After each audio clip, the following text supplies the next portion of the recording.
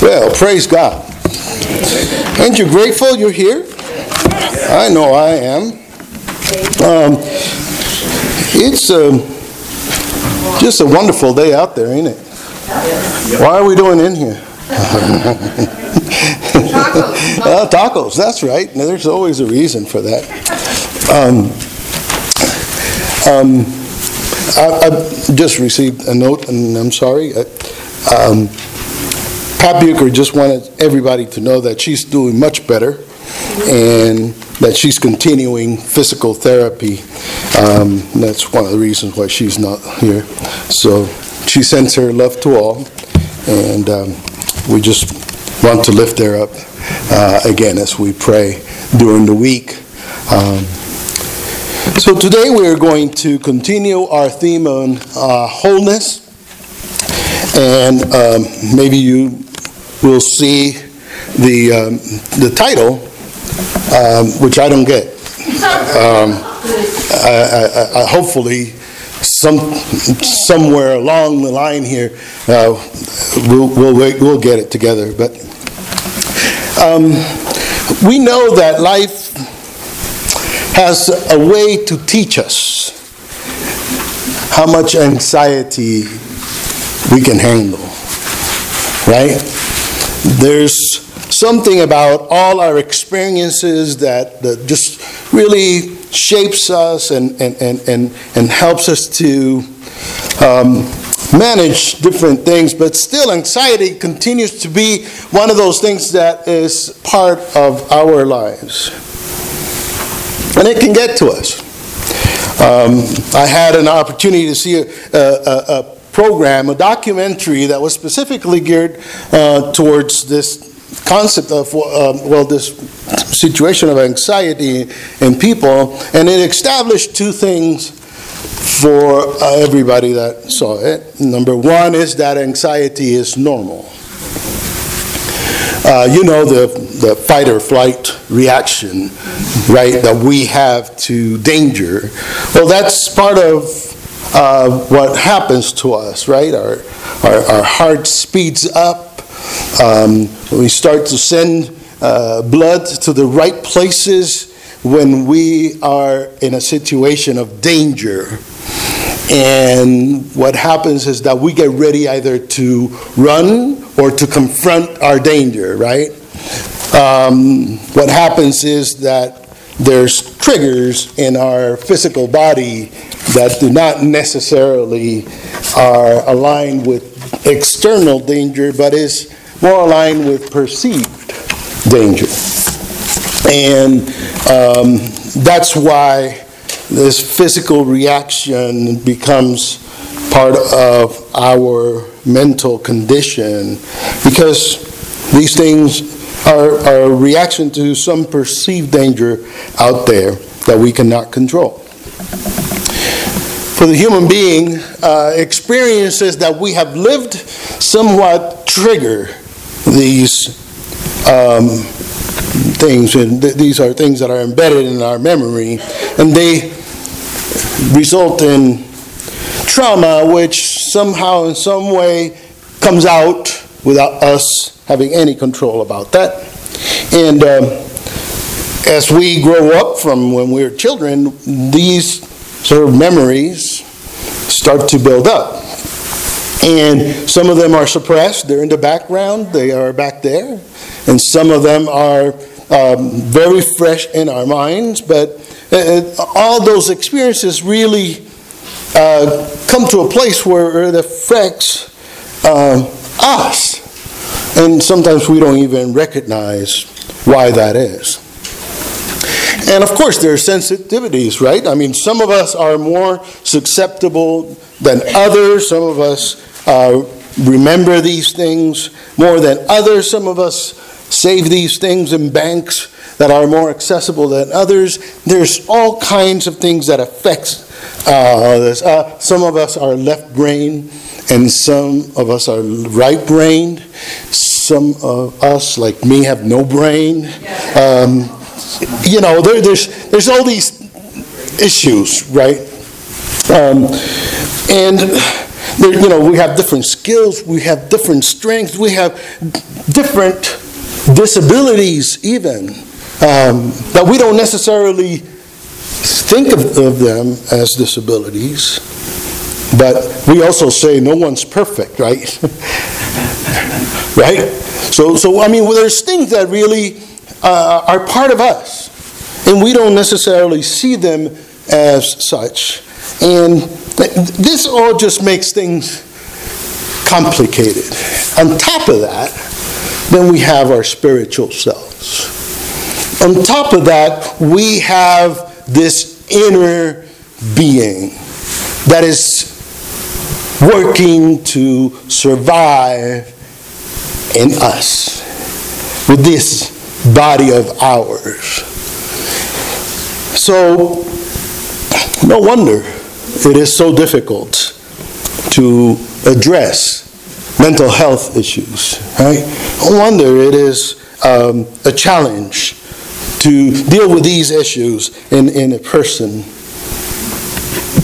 And again, our minds, our spirits, and our physical self are all involved in what I call a very complex dance, right? It's sort of a way for us to exist in this world, and we try to manage all these things without being equipped for it. Let's read our text today and see how this connects to wellness and wholeness that we have been talking about. And this is on Psalm 37, and it goes from verse 1 to verse 9. Do not fret. Right? Yeah, right. Okay. Do not fret because of the wicked. Do not be envious of wrongdoers, for they will soon fade like grass and wither like the green herb. Trust in the Lord and do good, so you will live in the land and enjoy security. You notice that, right? And enjoy security.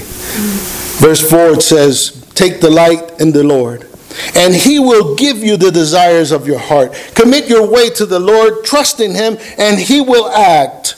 He will make your vindication shine like the light, and the justice of your cause like the noonday. Be still before the Lord, and wait patiently for him. Do not fret over those who prosper in their way, over those who carry out evil devices. Refrain from anger and forsake wrath. Do not fret. It leads only to evil. For the wicked shall be cut off. For those who wait for the Lord shall inherit the land. Let's pray. Father, thank you for this word, and thank you for us being here. And I pray, Lord, that you may speak to us through your scripture, through the meditation of our minds, and through what we share today. In Jesus we pray. Amen. Amen. That age-old question comes to mind. Why do good things happen to bad people? Oh, no, wait a minute. It's not like that, right? Why do bad things happen to good people? But actually, both are valid, aren't they? Mm-hmm. This text sort of seems to rub this in our face. It just brings it to the fore, but in ways that we don't necessarily expect. The psalm is basically an acrostic. And you know what an acrostic is, right? You take a word and each first letter has something that is tied along to announce or speak about a concept or such. And it's an acrostic in Hebrew. No way we can bring that over to the English. But as a psalm, it would be actually sung, which is one of those didactic tools, right? A memory does help us, a melody does help us to memorize things. It has an effect like the one that doesn't leave my head since I learned it. Be kind one to another, tender-hearted, forgiving one another, even as God in Christ has forgiven me. Ephesians 4:32. Now repeat. Be kind one to another, tender-hearted, forgiving one another, even as God in Christ has forgiven you. Ephesians 4:33. One more.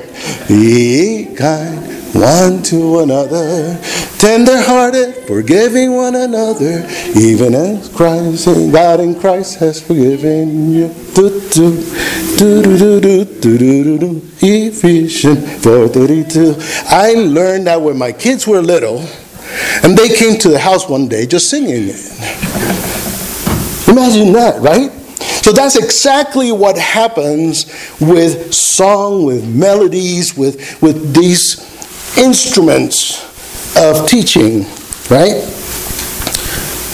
You add to that an acrostic rubric to a word, and it becomes easier for us to remember. So this is what this psalm is about. But many of you know already how I react to commands, right? Right? I mean, you by now know that whenever somebody says sit down, my response is it's okay, but inside I'm standing up. Right?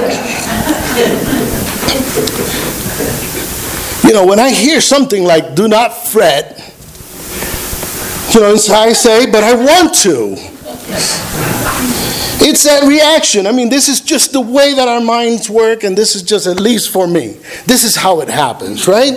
When you get an instruction like be kind, and it's attached to a melody, it might be easier for me to deal with it because I concentrate on the melody. Right. So it's not a command as such. It is just a song, okay? And then it becomes part of what I'm thinking. I say, oh, be kind. That sounds nice. And I can accommodate to that a lot better. But if somebody tells me, be kind, you know what my response is, right? So songs and poems and different ways of teaching that become a little bit more, it helps us ease into the idea that this is something that is good and makes me more amenable to actually listening, just because there's a melody to it. And of course, in this song that I just sang, there's sort of a groove, right? And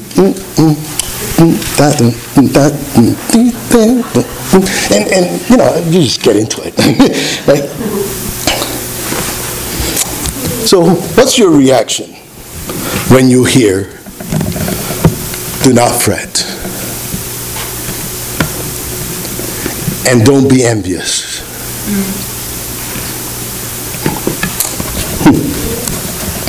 I hope it's not the same as mine. When you add to that, because of the wicked and of wrongdoers.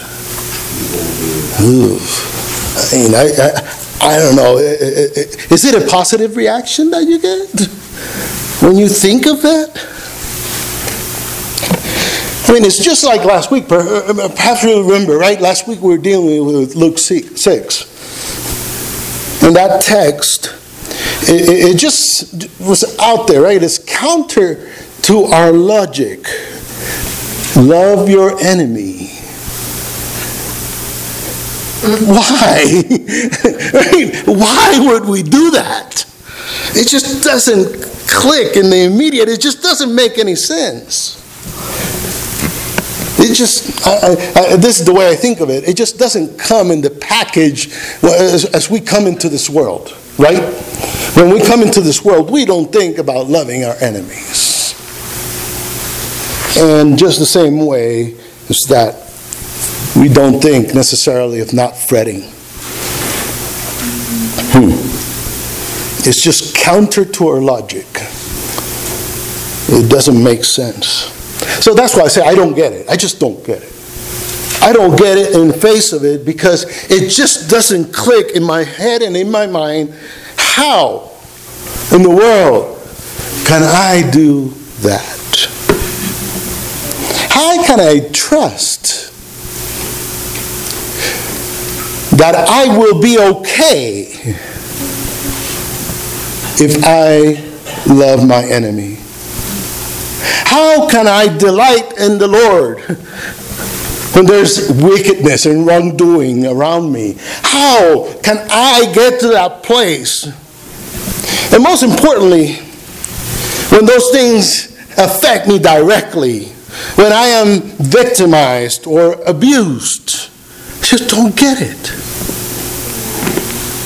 And this thing about trusting the Lord does not really fit in most of our packages. Trust is one of those things that does not make sense when you don't see what you're trusting in, right? Have you ever been invited to cross a river through an invisible bridge? Would you? Would you take that first step? I mean, it doesn't quite work. So we really have to build this trust, right? We have to work at understanding what's behind that command or that order or that invitation. We have to work at understanding the fact that it will be okay for us to relax, for us not to give in to all our impulses that are natural for every human being.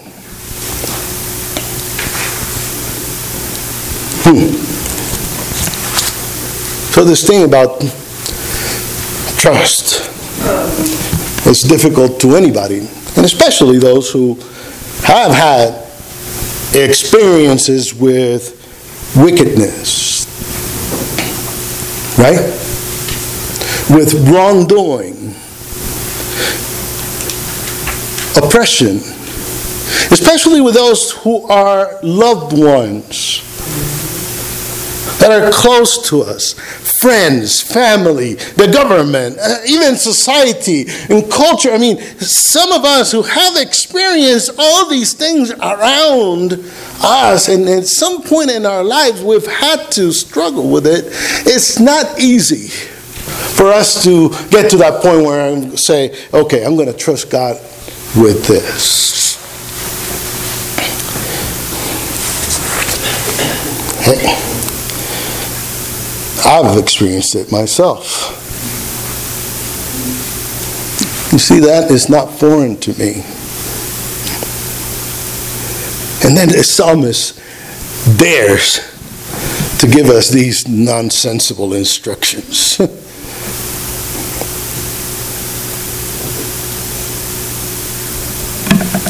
The kicker comes in verse 7 when we hear, "Be still. Be still before the Lord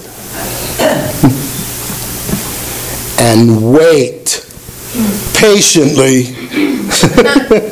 Wait patiently. I say again, wait patiently for Him.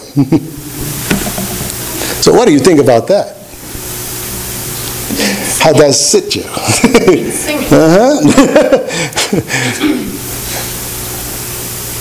I mean, I don't know how you react or how you accept that. Wait patiently when I am in a situation that is not good. Wait patiently when I am under someone's foot. real?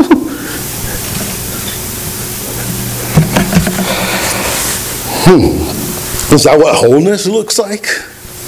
Is that what wellness looks like? Is that what being all right looks like? No. Come on. You see,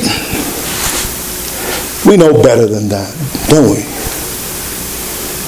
Why would you stay in a situation that is not comfortable? We've been, in many ways, we've been conditioned. And I use that term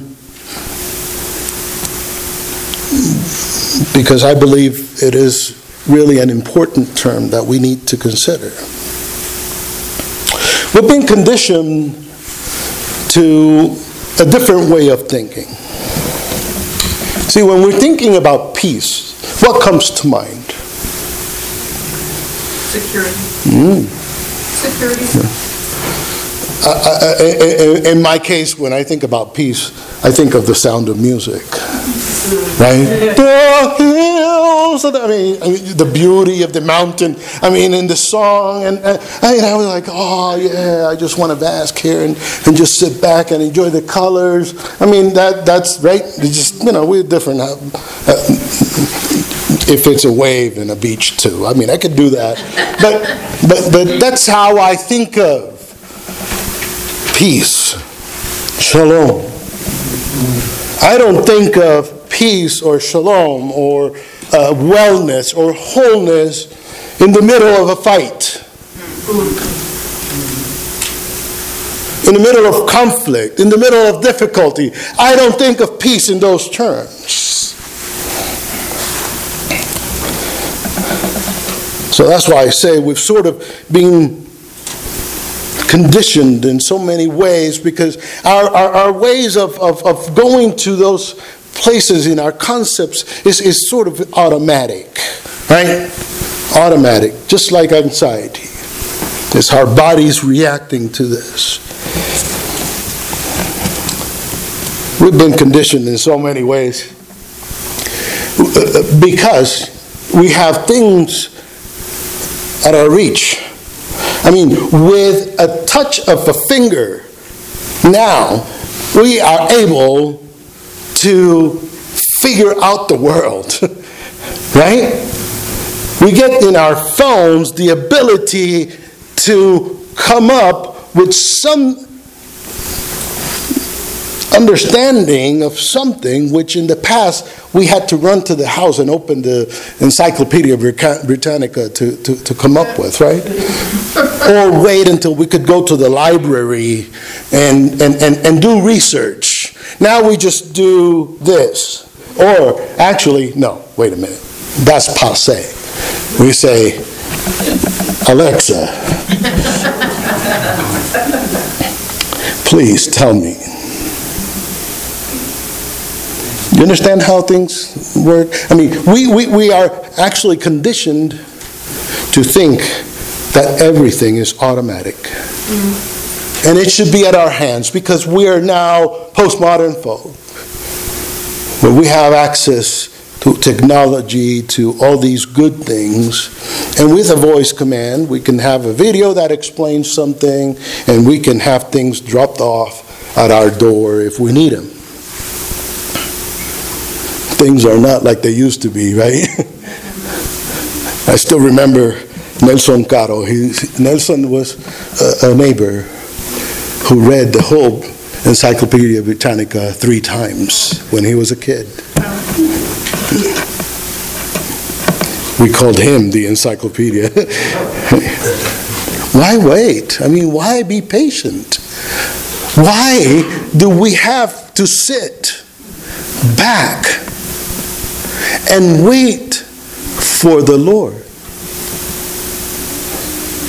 I don't know, it's foreign to us who have been conditioned in these terms.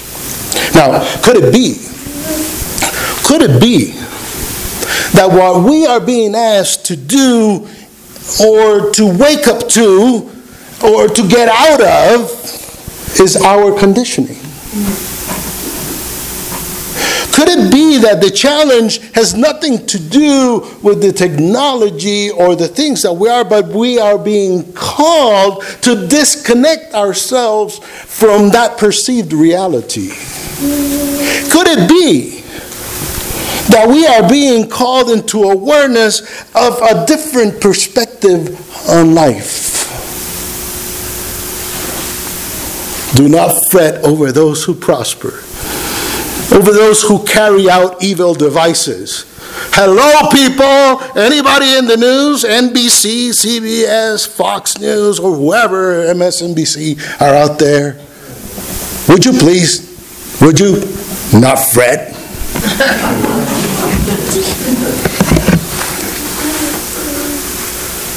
Over those who prosper, over those who carry out evil devices. Wow. That's a challenge. Refrain from anger and forsake wrath. Now, I want to make this somewhat real, okay? All right, just try to bring it to reality. I've been listening to these comedians on the radio. Guess what all the jokes are about now? Social media. Facebook. I heard one lady, this was something else. I heard this one lady saying, I think people don't know what Facebook is, she says. I think that they believe is a God that you can confess to every hour. Right? Because you're going to just explode with all your junk in your head. Whatever you're thinking, you just lay it out there. And that is sort of a confession in a way, and it's cleansing your soul. I thought it was really interesting that she mentioned that. Refrain from anger. The thing about it is that there's others in that church, right? And they respond to it with all of their junk. So it just becomes this church of the sick and angry. I think that happens to other platforms of technology out there. Nextdoor.com is one of them. It's amazing. It's amazing when you read all this stuff, what is in people's hearts. But I truly don't get it. How are you going to really refrain from anger? I mean, there are things in this life that makes me angry, right? And there are things in our experience of life that do make us angry. I mean, it goes against all my instinct, everything that is built in here. This goes against what my heart feels and what my heart says is right and just. Could it be that our sense of what feels right or what is just can't be trusted? Jeremiah 17:9 says, the heart is devious above all else. It is perverse. Who can understand it? Right? I mean, this is Jeremiah, who also has an experience of the soul, right? Of being incarcerated, dropped in a hole. I mean, he's been mistreated, and he still says the heart is devious, perverse. Who can understand it? In other words, our emotions come out of ourselves, and we don't necessarily connect to the logic of what comes out. No wonder. No wonder. No wonder I just don't get it. Now, who knows Benny Hinn? Everybody? You know Benny Hinn? Have you heard of him? Yes. All right. Benny Hinn, a very famous preacher in the evangelical and prosperity gospel circles. He's got a nephew. His nephew is Costi Hinn. And Costi Hinn was raised in a family where that was the thing that he heard, and that was the gospel that he heard. And he writes that he used to think that God was a magic genie. That if you rub him in the right way, he will give you the desires of your heart. But then he writes, and he outlines in his story, but he abandoned the prosperity gospel because he understood that life is rarely as simple as saying certain words in order to receive material gain. You see, even in the things that we pray for, we're manifesting what's deep in our hearts.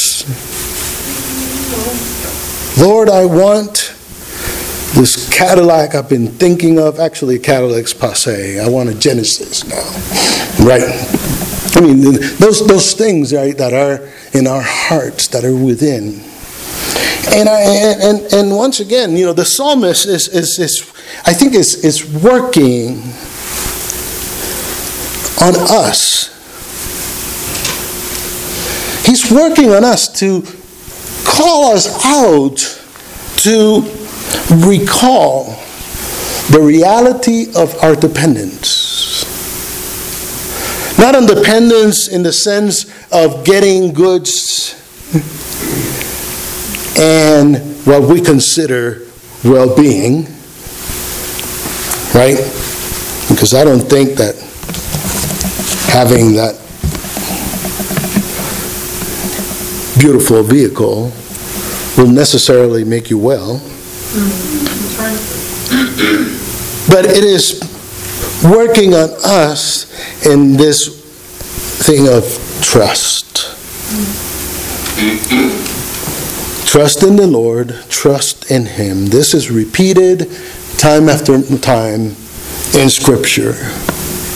Those who wait for the Lord shall. Right? Now, this is the promise that we are working on, right? In our faith journey. Those who wait on the Lord shall inherit the land. That's the way of shalom. That's the way of wholeness. To stand in the shadow of the Almighty and trust that He's got our back.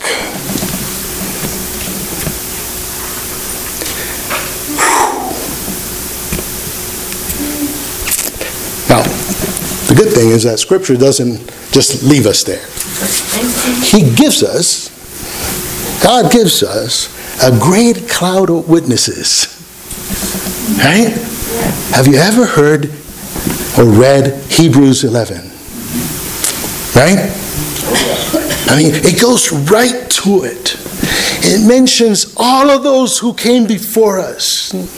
And it specifies the things that they went through, the things that they experienced, those things that they had to work through and struggle with.